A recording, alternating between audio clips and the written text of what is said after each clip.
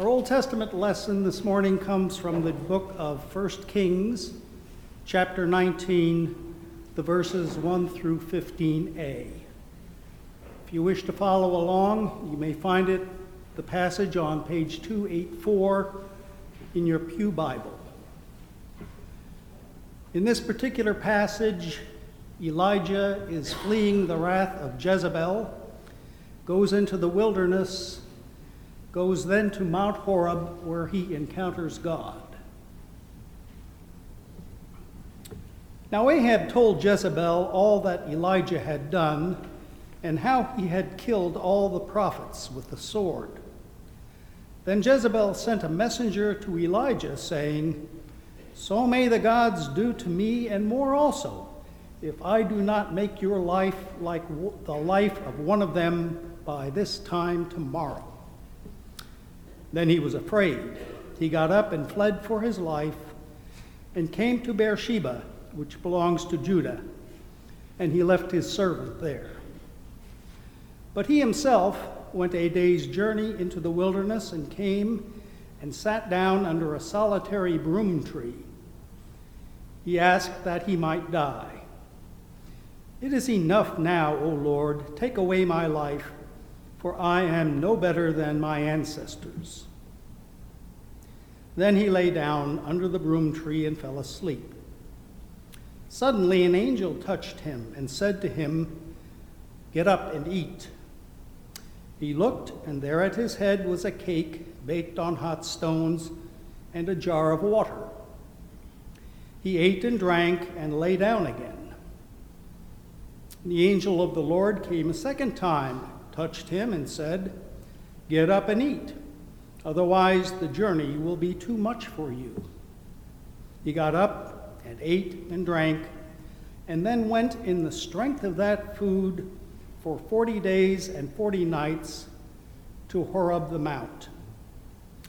At that place he came to a cave and spent the night there. Then the word of the Lord came to him, saying, "What are you doing here, Elijah?" And he answered, "I have been very zealous for the Lord, the God of hosts, for the Israelites have forsaken your covenant, thrown down your altars, killed your prophets with the sword, and I alone am left, and they are seeking my life to take it away." And he said, "Go out and stand on the mountain before the Lord, for the Lord is about to pass by." Now there was a great wind, so strong that it was splitting mountains and breaking the rocks in pieces before the Lord, but the Lord was not in the wind. And after the wind there was an earthquake, and the Lord was not in the earthquake. And after the earthquake a fire, but the Lord was not in the fire. And after the fire, a sound of sheer silence. When Elijah heard it, he wrapped his face in his mantle and went out and stood at the entrance of the cave. Then there came a voice to him that said, "What are you doing here, Elijah?" And he answered, "I have been very zealous for the Lord, the God of hosts, for the Israelites have forsaken your covenant, thrown down your altars, and killed your prophets with the sword. I alone am left, and they are seeking my life to take it away." Then the Lord said to him, "Go, return on your way to the wilderness of Damascus."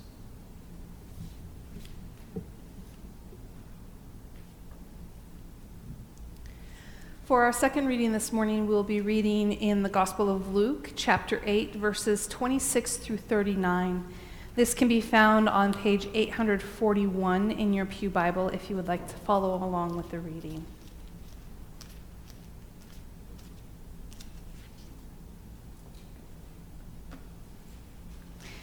Then they arrived at the country of the Gerasenes, which is opposite Galilee. As he stepped out on land, a man of the city who had demons met him. For a long time he had worn no clothes, and he did not live in a house but in the tombs. When he saw Jesus, he fell down before him and shouted at the top of his voice, What have you What have you to do with me, Jesus, Son of the Most High God? I beg you, do not torment me. For Jesus had commanded the unclean spirit to come out of the man. For many times it had seized him. He was kept under guard and bound with chains and shackles, but he would break the bonds and be driven by the demon into the wilds. Jesus then asked him, "What is your name?" And he said, "Legion," for many demons had entered him. They begged him not to order them to go back into the abyss. Now, there was on the hillside a large herd of swine feeding. And the demons begged Jesus to let them enter these, so he gave them permission. Then the demons came out of the man and entered the swine, and the herd rushed down the steep bank into the lake and was drowned. When the swineherds saw what had happened, they ran off and told it in the city and in the country. And then people came out to see what had happened. And when they came to Jesus, they found the man from whom the demons had gone, sitting at the feet of Jesus, clothed and in his right mind. And they were afraid. Those who had seen it told them how the one who had been possessed by demons had been healed. Then all the people of the surrounding country of the Gerasenes asked Jesus to leave them, for they were seized with great fear. So he got into the boat and returned. The man from whom the demons had gone begged that he might go with him, but Jesus sent him away, saying, "Return to your home and declare how much God has done for you." So he went away, proclaiming throughout the city how much Jesus had done for him. This is the word of the Lord spoken for you. Thanks be to God. Let us pray. Gracious and loving God, we thank you for your word, and we ask that you help us to understand and to know your word. Guide us in our understanding and in our knowing, that the words of my mouth and the meditation of all of our hearts be acceptable in your sight. O Lord, our God, our rock, our creator, our redeemer, and our sustainer. Amen. So for the past couple of weeks following the lectionary, we've been following the story of Elijah in relationship to King Ahab and the work that he had done, basically calling out Ahab for his wicked ways. Now, it should be noted here that the stories in the lectionary, for some reason, as we've been reading them, are out of order. I'm not quite sure why the creators of the lectionary decided to tell the story of Elijah in relationship to King Ahab and take them out of order like this. But the reading that we read today is before the story from last week with the vineyard of Naboth. But it's after the story from 2 weeks ago about the competition that Elijah entered into with the prophets, the priests of Baal.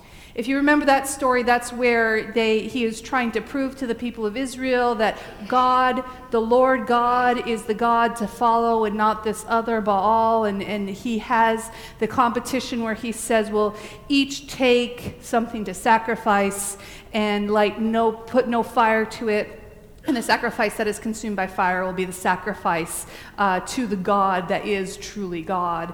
And then he actually drenches the sacrifice that he is working with, and the fire consumes it, utterly consumes it, even though it is utterly drenched with water. And following that reading, I said at the time, make sure we note that following the competition, Elijah chases the prophets of Baal, the priests of Baal, out into the wilderness and has them all killed, slaughters all of those priests. And this is where we pick up the story today. The priests of Baal have been killed. Ahab finds out about it and tells his wife Jezebel.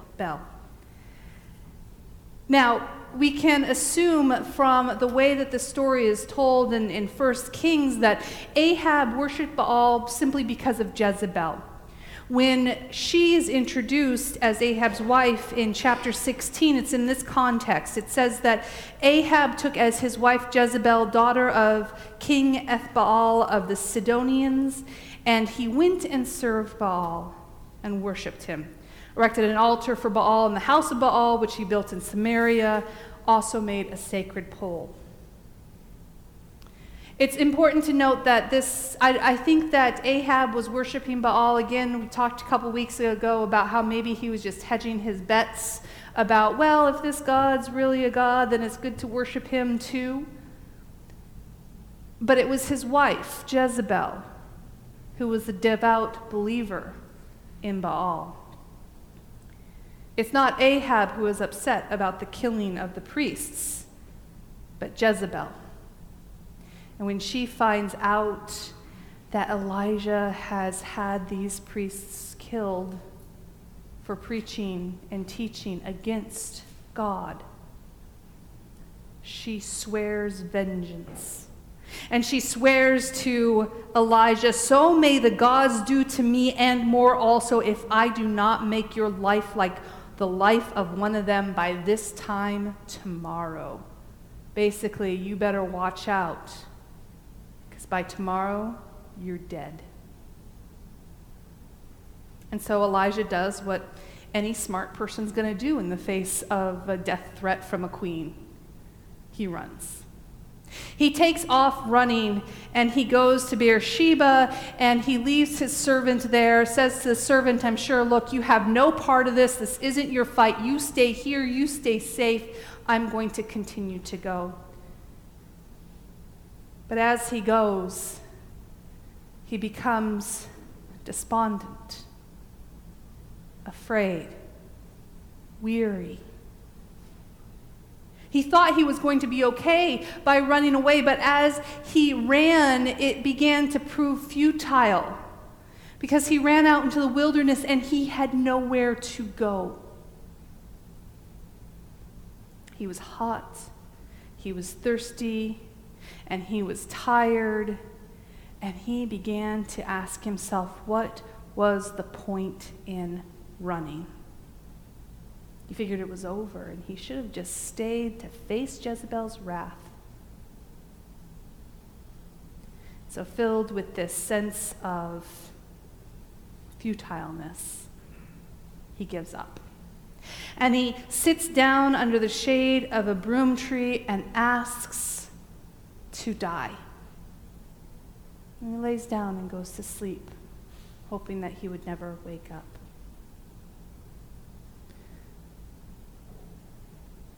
In our gospel reading today, we encounter the story of a man we know only as the Gerasene demoniac, a man who, living in the tombs, lived his life naked, unclothed, and filled with just so much.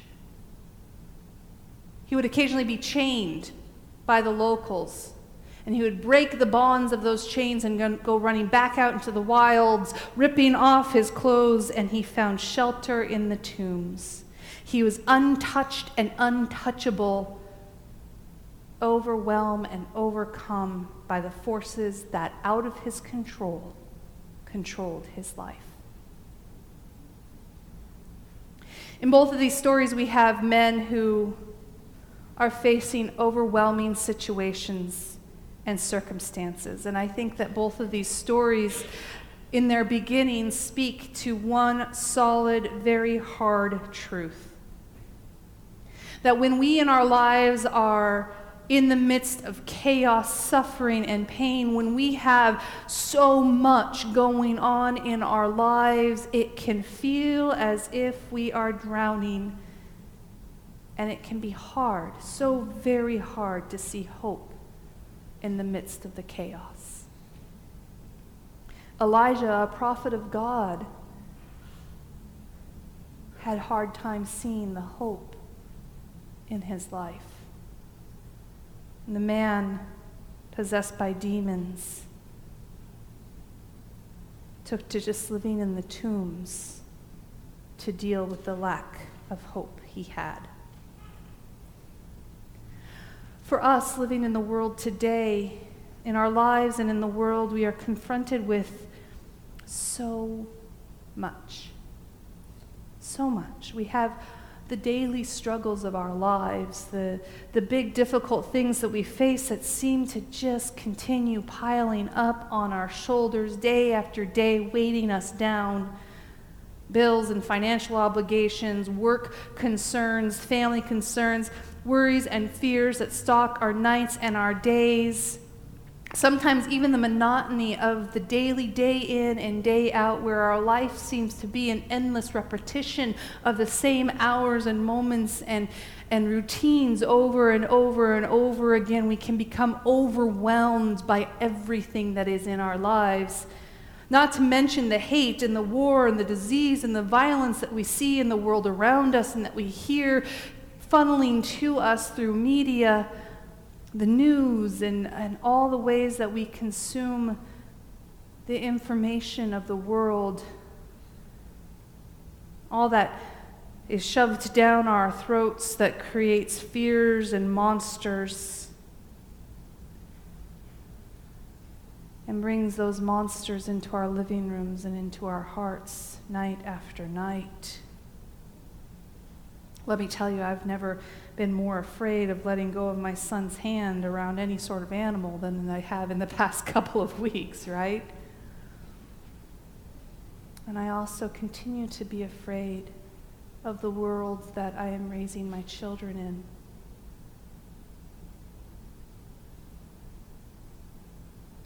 "What is your name?" Jesus asked the man possessed by the demons, and the demons replied, "We are legion, for we are many." And those many demons overwhelm.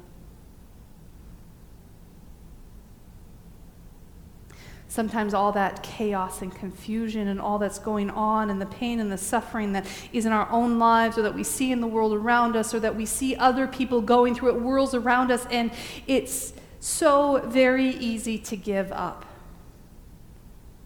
Not necessarily wishing for death, but it's easy to give up caring. It's easy to give up a desire for kindness because we don't experience kindness in our own lives. It is easy to give up the hope of grace and mercy. Simply put, we give up hope. To be honest, there have been times in this past week where that's a bit of where I have been. I have lost count of how many times I have stood in the pulpit in my 9 years in ministry, just 9 years in ministry. I have lost count of how many times I've had to stand in the pulpit on a Sunday following a mass shooting and speak about God's hope in the midst of fear and suffering and pain, in the midst of hate that would drive someone to murder so many of our sisters and our brothers in one fell swoop. It's easy to give up and give in to the fear and just say, this sort of thing is inevitable. The world around us is inevitable. It's easy because I'm just tired of a world where hate seems to prevail, and I am sad, and I'm not alone in that.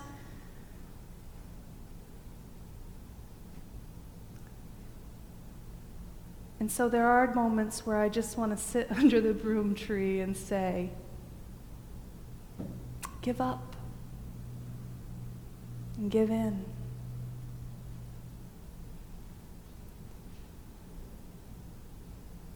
Elijah sat under that broom tree and he lay down. And the angel of the Lord touched him. And there was cake and water to nourish, to strengthen, and to refresh him. It was a small moment of grace that gave Elijah hope. It was a small moment of grace that gave Elijah strength. The angel of the Lord even said, "Eat, otherwise you will not have strength enough for the journey." And so Elijah ate and accepted that moment of grace. And then he went on the way. For 40 days and 40 nights, which is a biblical term for a really long time, that cake and that water gave him what he needed to keep going until he got to the mountain where the Lord resides. to talk to God one-on-one. He goes to the mountain of God, to the place where God dwells, to meet and encounter God. And God hears his complaint and his frustrations. "What are you doing here, Elijah?" God asks. And Elijah goes through the whole thing. "I'm here because I have been zealous for you, and now I am all alone, and all the other prophets have been killed, and now they're seeking my life." And God tells him, "Go. I hear you. I hear your pain. Now go. You have a job to do. Go out and anoint Hazael as king over Aram." Small moment of grace, reminding Elijah that his work was not done.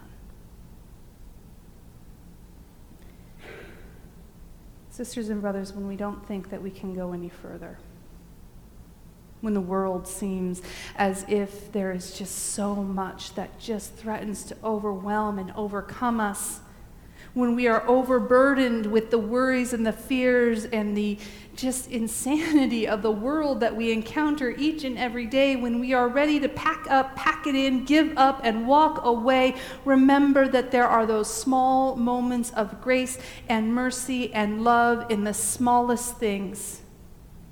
God reaches out to touch us and to give us hope. Hope that gives us strength for the journey. God reaches out to give us what we need to continue, what we need to persevere, what we need to go on and keep going on. And as we go, God then hears our concerns, and he hears our pain, and he hears our frustrations, and he hears where we are hurting so deeply, and he says, "I hear you. You are not alone." And we feel his grace and his love, and we are given what we need to continue. We are reminded that we are set in this world to love and to serve the Lord, and we are reminded that God does not abandon us, that God does not leave us alone, but instead God is with us to give us strength, to give us hope, to give us courage, to give us what we need. And then God gives us a new direction and a renewed purpose and sends us back out into the world to love and to serve God and our sisters and brothers. God touches our lives, wakes us up, and gives us grace, love, mercy, and hope. Friends, when I am facing weeks like this past one and so many other times, when the worries of the world seem to overwhelm and it seems impossible to continue on with kindness, love, and grace, remember. I am comforted by remembering that God is there to touch my life, that God is there to touch all of your lives, that God is there to gift us with what we need in the form of people, in the form of a still small moment, in the form of a rainbow that stretches across the sky to remind us of God's covenant and promise to us. In whatever form God's grace and reminder of God's love comes to you, let that be a reminder that we are not alone, that God is with us to give us hope, to guide us in our lives, to strengthen us, and to help us, to heal us like he healed that demoniac, so that we may go and share the love and the grace and the mercy of our God with others. Let us give thanks to the Lord our God for those small moments of grace, wonder, and mercy. Let us thank the Lord our God. Let us pray. Gracious and loving God,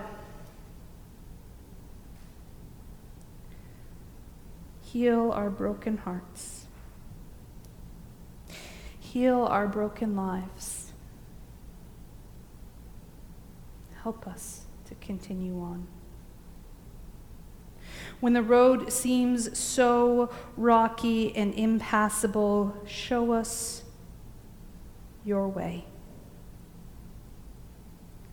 Show us your path of righteousness. Guide us. Give us that moment of grace and mercy that we need to continue on, and help us to turn to you in all things.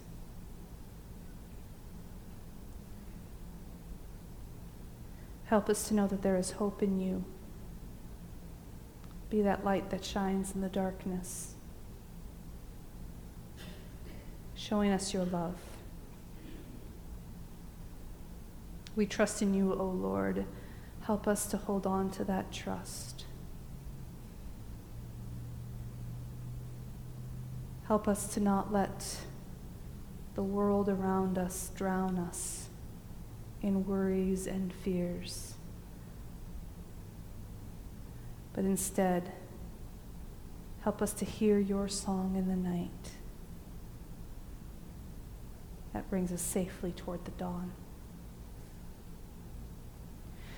We continue to pray, O Lord, for our sisters and our brothers and our community and our world and even our own lives, that you may heal us where we are broken and sick,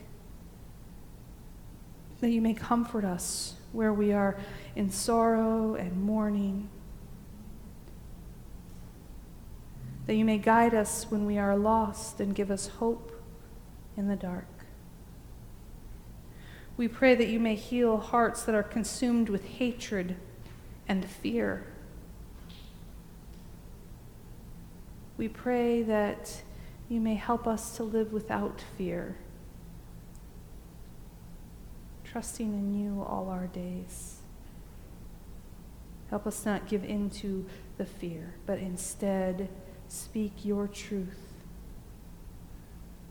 and your love in the midst of all that the world throws at us. Be in us and with us. Guide us, shape us, show us your way. And we pray all these things in the name of your Son, our Lord, who taught us to pray, saying, Our Father, who art in heaven, hallowed be thy name. Thy kingdom come. Thy will be done, on earth as it is in heaven. Give us this day our daily bread, and forgive us our debts, as we forgive our debtors. And lead us not into temptation, but deliver us from evil. For thine is the kingdom, and the power, and the glory forever. Amen.